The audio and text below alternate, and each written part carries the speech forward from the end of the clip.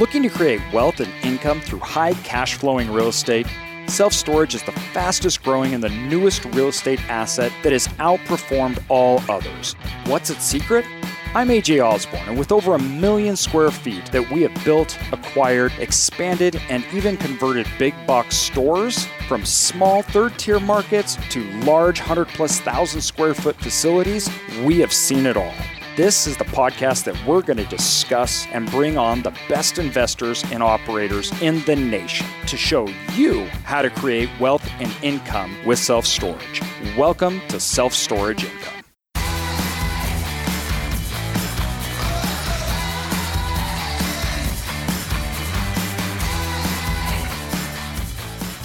Welcome, everybody, to Self-Storage Income.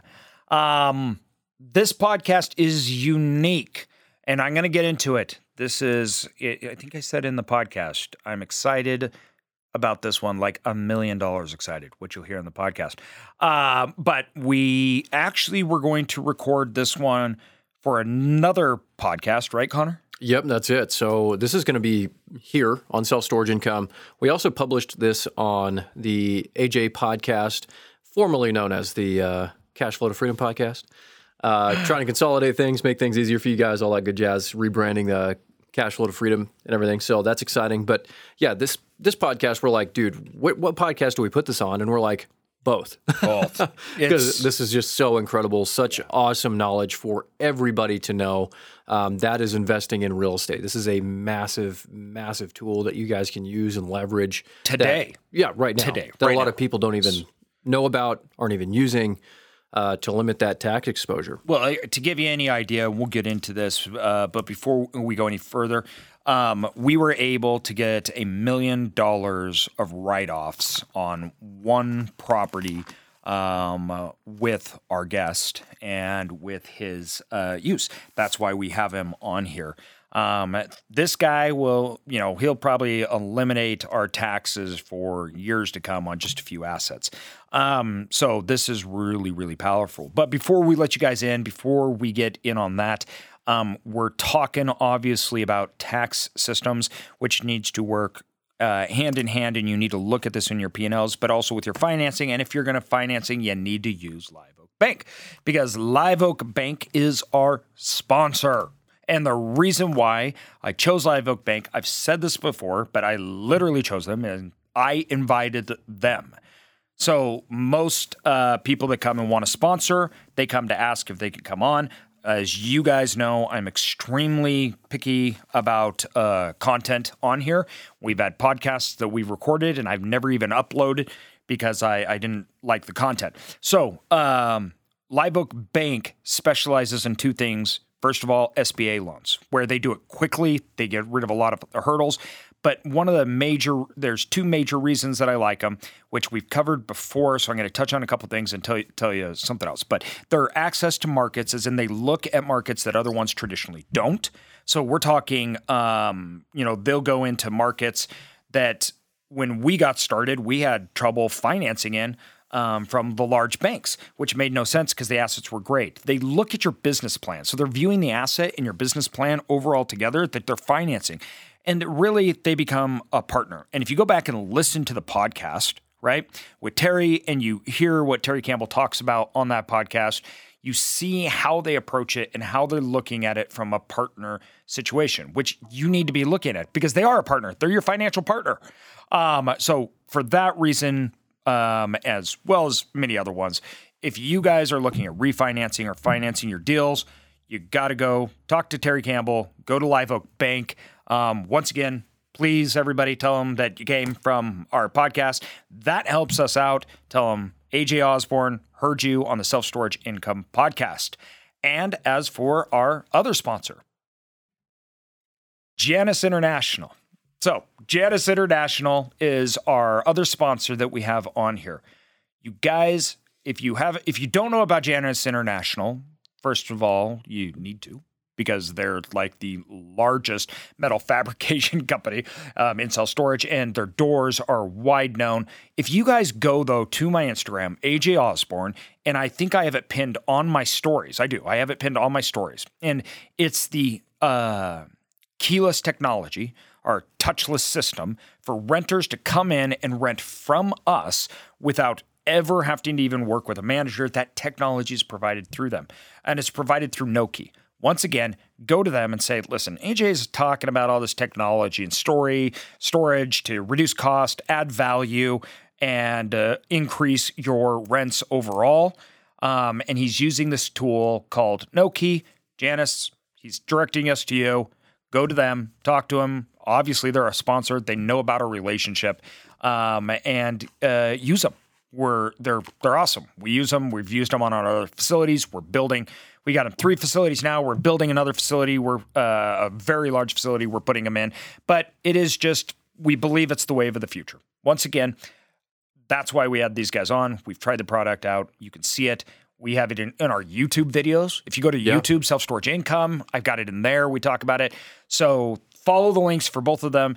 Check it out. Now, with that said, we're moving on to the podcast so you guys can learn how to save all this money on depreciation and tax advantages, which is awesome. So we will add it in from here and let them take it away. Does that sound good, Connor? Dude, I'm excited. You guys should be excited too. It's going to be awesome. All right.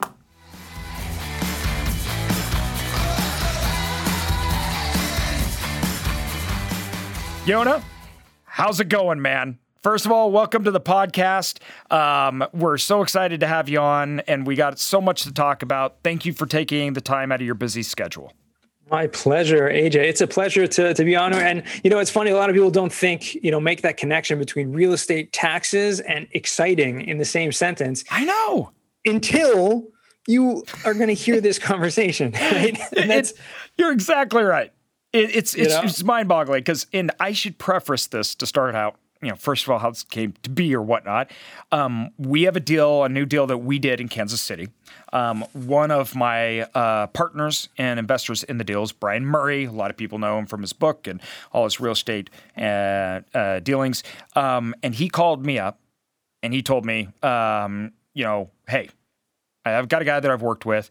You need to really look at him because it's on accelerated depreciation or cost segregation, accelerated depreciation on this project that we just did. And I told Brian, and we told Brian, we're like, listen, we've done this a lot, right? Come on, we know what we're doing here, right? We don't need it. And he goes, just hear him out. And that led to you. And then you called us up, and at the end of the day, we ended up with $1 million in savings. So maybe, for example, we're talking about this huge savings, we're ecstatic. Talk about your background, and before you started saving people like me millions of dollars, how'd you become interested in tax savings? Right. Right. It's not like, I when I was like a kid, I'm like, I want to be a real estate, cost segregation expert when I grow up. No. So what it is I was a teacher. I loved my passion. I was really never into business. Like I didn't get into any of that stuff. I was really kind of a very spiritual person, and kind of follow my passion in teaching and helping people. I had a nonprofit organization for a while. And I didn't really ever even imagine like getting into real estate and my parents had a couple of, they had invested, they had a few out-of-state rentals that, they were doing, single families and stuff like that. So I knew a little bit, and I had a lot of friends who were involved in real estate. But again, it was never my interest until about 6 years ago.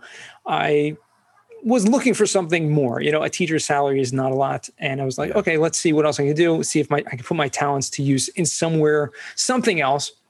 And just reached out to a few friends. One of them happened to be a good friend of mine. Ran into him in the street, literally. And I was like, hey, I'm looking to do something else, like any ideas. And his family had been in property management, owned a lot of multifamily properties for many years. And it was just a kind of random, meeting him on the street. And he's like, oh yeah, I've been working in, commercial mortgages also for a number of years. Maybe you should just come and hang out with me and I'll show you the ropes, teach you about commercial real estate, which he did. And I learned very quickly, picked up a lot, got involved in mortgages for a little while, did some real estate brokering, single families and things like that, did a few fix and flips with him together and just kind of getting my feet wet and everything. But my passion was always for helping other people and teaching. And so I wanted to find some avenue, some outlet that I could do that. And for whatever reason, again, it was just a random occurrence. The same guy introduced me to another friend of his who was working for this company, Madison Commercial Real Estate. It's a big company based in New Jersey, a national title company, 1031 exchanges, and they do cost segregation as well. And I'm like, this is really interesting. Let me hear about what this is. After the first day of hearing about this, I literally was like, okay, this is something I need to do, because I then learned about cost segregation from these guys. And this was just a few years ago, right? I started reaching out to all of my friends and all the colleagues I had, met over the past few years in real estate, in commercial real estate. And I started asking them about this. And there was two, completely opposite reactions from the people I reached out. One of them, and this was usually like the very seasoned investors, people who had been in the business for 10, 20 years or more. They're like, oh yeah, this is awesome. Like cost segregation, we've been doing it for years. All our properties, we haven't paid income tax in, a decade, right? Yeah. And that was from some of them. And the other and a lot of them were like, oh yeah, and we use Madison, right? So, okay, so it's a good, and the other reaction was, I've never heard of that. Never even heard of it, right? Yeah. There was like no middle ground. It was either you knew about it and you've been using it and pay no taxes, or you've never heard about it. Yeah. And that was so fascinating to me. So I just took that and like ran with it, started becoming, going on podcasts like this and teaching, and over the years helping, hundreds of people, hundreds of clients, save tens, if not hundreds of millions of dollars in taxes. It's, it's wild because too, there's so much to not understand about it. So, when you're dealing with cost segregation, which I'll have you here just a second, just explain the basics for it. Right. But like for my experience in it was, we were told, listen, hotels, apartment buildings, they get a lot when you do cost segregation, but storage facilities, you don't, because there's not toilets and there's not things that we can accelerate. And I was like, okay, whatever. And then you come along and totally flipped that whole entire thing upside down. And we were like, why haven't we ever been told about this? That if for our industry, right? And like, why don't more people know and understand? So let's get down to the basics. What is cost segregation anyways? Yeah, it's a weird name, and I always say that because it is. People are just thrown off by the name, but really what it is, it's basically a very advanced form of depreciation. It used to be called component depreciation, which makes a lot more sense when we understand what we're doing. Any commercial building, any type of property that you buy that's not your personal residence, okay, so it can be multifamily, it can be single family, it can be self-storage, retail, office, doesn't matter. You get to take a tax deduction called depreciation. And it's not exactly what it sounds like, because depreciation sounds like a negative thing. It sounds, okay, something's going down in value. My building's going down in value.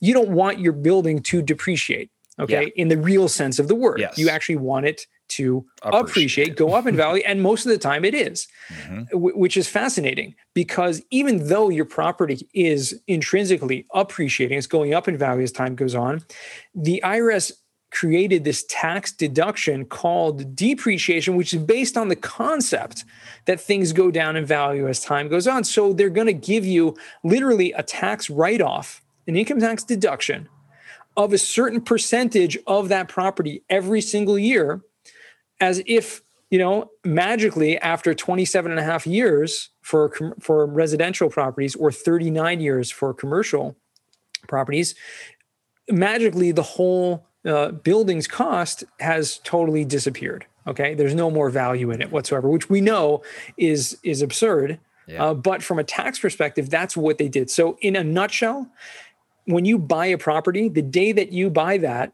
you get to start your 39-year schedule of taking the value of that building, the purchase price, not even how much you put in, how much was it bought for. So you may have put only 10 or 20% down and the bank paid for the rest. You get to take that tax, literally a tax write-off of that entire thing, which is crazy. But again, over a 39-year period, that's depreciation. Yes. When we come in, we segregate that cost, okay? We break the building's depreciation down into different components, and we see things according to the IRS that certain components depreciate at faster lives. So for example, personal property and things that are not structural in the building actually depreciate on a 5-year schedule, which means you can take the value of those things, if it's equipment or if it's carpeting or wall coverings and self-storage. There's things like climate control is a very big one, right? And things, security systems, all these kind of things depreciate on a 5-year schedule, meaning you could take the value of that over a 5-year period. There's another big category called land improvements, which is landscaping or pavement, right? When you're dealing with self-storage, you have parking, you have the street, the pavement, the concrete, you have fencing, things outside the building, storm drainage systems. All of those things have value and depreciate on a 15-year schedule. So again, we're finding all those things and applying them, creating this very detailed report that shows how these things depreciate faster. Okay. So, there's so much to unpack here because I want to talk about so much of this. When we're looking at all real estate, right, that is the magic really of real estate. And I look at it like this, whereas I pay like millions in taxes, right? Those taxes are property taxes. If I didn't wipe out my income tax, which I haven't paid income tax in years because of depreciation, but if I didn't wipe that out, it would never be worth it because I have to pay already in property taxes. So, these things that government have put into place are very important. And as real estate investors, they're one of the main reasons because I would much rather pay the taxes with inside the LLC and the corporate structure than outside. They're not the same thing. They're very different. And it's very advantageous the way it's structured for real estate investors. But that is a general overall, like you're talking about, depreciation schedule. Right. And that is powerful, right? So then I look at this, once again, this segmenting of items that you can depreciate out that's like putting steroids on it. It's like, and two, it's like you get it all up front, which is really good. And there's other things that we've used that have great depreciation schedules, everything from different type of energy sectors, right? Or jets, right? Those are great tax loopholes and things. But when real estate, I don't think a lot of people know there's two types of depreciation. Why? Could you give an example of the power, first of all, of it, or that, using one side and not using the other side, and what you may be leaving on the table, so that somebody can, because this, unless you kind of see it or understand it in practice, it's hard to really grasp. You know what I mean? Right, absolutely. Like you said, there's tax benefits are one of the main reasons, especially income tax benefits of real estate investing. So when you're taking depreciation deductions, so those go directly to offset any first and foremost any rental property income. So if you have a business or you have, these properties that are making money, that income can be offset. That means you can literally use these deductions to go against that income to knock that down entirely, not have any tax liability on that amount. So that's first and foremost. Okay. Once you have that and you create even more deductions, because again, like you said, it's like depreciation on steroids. When you get this huge lump sum up front, you can have what's called a passive loss. Okay. That passive loss, it doesn't go away, but what happens is if you're a real estate professional, meaning your main business is in the real estate trader business, you can use those deductions to offset your ordinary income as well. Okay, so we're not only talking about real estate deductions here, we're talking about income tax like strategy to pay little to no income tax whatsoever. Or other businesses, right? So I have other businesses that correct. I own, and it's not only like my real estate business, which are the assets that I hold that produce passive income for me. I also own like a sales business, which all the assets are concentrated on simply individuals. I have no hard assets, very high margins, right? Lots of cash flow. That's taxed extremely high. I have product-based businesses, which we get taxed on products that we haven't even sold yet, which is not tax advantage at all, right? So, and my real estate business offsets all those taxes for me. Like that is powerful. That's the main reason why people go full time into real estate. So if anyone listening to this is like considering, well, I'm passively investing or I'm trying to get involved, is it worth it? I'm making X amount of money in my other businesses. But once you take into the consideration that your other businesses, you're taxed at sometimes, if you're making good money, at the highest possible income tax rate. Mm-hmm. Once you factor in what real estate can do for you on a full-time basis by getting that real estate professional status, use those passive deductions from cost segregation to offset your other business income, then that calculation is pretty clear. And I recommend everyone to, sit back and try to figure that out for themselves. Now, does this matter based upon state? And what does it look like in the different asset classes? So if I'm in mobile home parks versus hotels versus apartment buildings, self-storage, how does that vary? It does. There's one thing that varies from state to state. And definitely, there are things in different asset classes that will have items that depreciate faster more than others. But let me take the first question first. Yeah.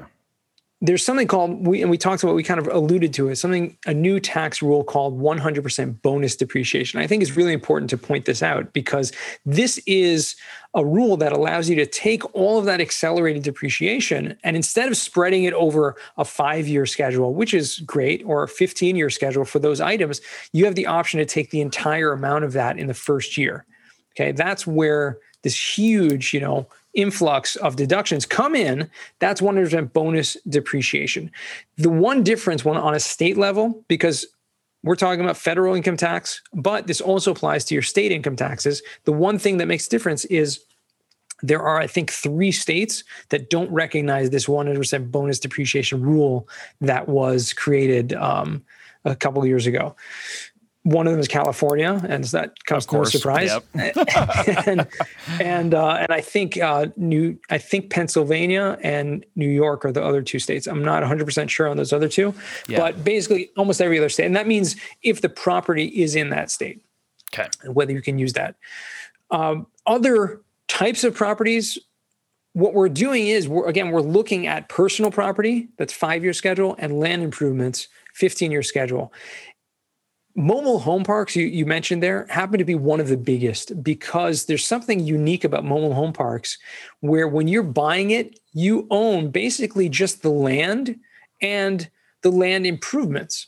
Because in many cases, if you don't actually own the homes themselves, and people strive for this, to buy a mobile home park where they don't actually own the mobile homes, they just own the land and the concrete pads under each home, and the tenants own their own homes.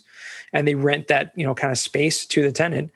Well, if you're buying a property like that, you essentially are just buying the land and land improvements. And so therefore you're almost, I've seen literally up to 70 or 80% of your purchase price go into the land improvements, go into that accelerated depreciation.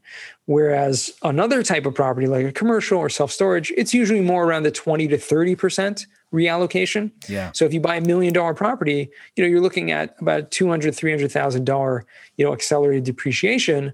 But mobile home park, you're looking at a $700,000 to $800,000 depreciation, which is crazy. Yeah. That is it. So to give you any idea, I'm buying a office building, which you will be working on too, by the way, just to let you know. But I'm buying an office building on a major exit into a downtown area. We're converting it into a storage. So we're gutting this entire 100,000 square feet thing. We're turning it into indoor climate controlled. So we're almost like merging the 2 assets because the building, everything, all that all still exists. It's on 4 acres. We're looking at like a $9 million acquisition, total build, all in cost. We'll put $3 million into it. And that's one after you did our other property that was 100,000 square feet. I started looking at this and I'm like, our depreciation on this new building we're doing could add up to literally like what we put into it. Yeah, exactly. Yeah, it's crazy. And the other thing is when you're putting those capital improvements in, that money is depreciated as well. And you can segregate those costs as well, meaning not just the acquisition cost, because that's always when you buy a property, your depreciation starts based on the acquisition cost and the day you buy it. But when you do improvements or you do a remodel, something like that, all that money being spent is also depreciated. And often there's a lot more, a much higher percentage that can be, depreciated from that cost. So yeah, it's a huge double benefit when you look at it like that. Oh, well, I could literally, I could talk to you about this all day. I know you have a hard stop. So, I'm going to be very considerate of your time. First of all, this is a powerful tool. Where can people go to find out more about this, see if they qualify or anything? Because I would direct anybody your way. We've been very, very impressed in what you do, how you explain it. You're obviously a teacher, which you do a very good job on the education in this realm. Where can we send people to you? Where should people go? The best place to find me, believe it or not, I'm very active on LinkedIn. And so check that more than my email. So you can find me there.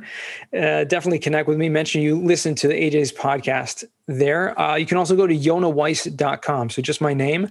Or you can reach out to our company. Also, Madison Specs, we're the largest national cost segregation company. But if you want to reach out to me directly, then those first two options are the best. Everybody, Yonah Weiss, you're the man. Thank you. I sincerely appreciate your time that you've taken out to come on here to tell us more about this wonderful tool. So we'll send everybody your way, and thanks again, man. It's been my pleasure, AJ. Thank you.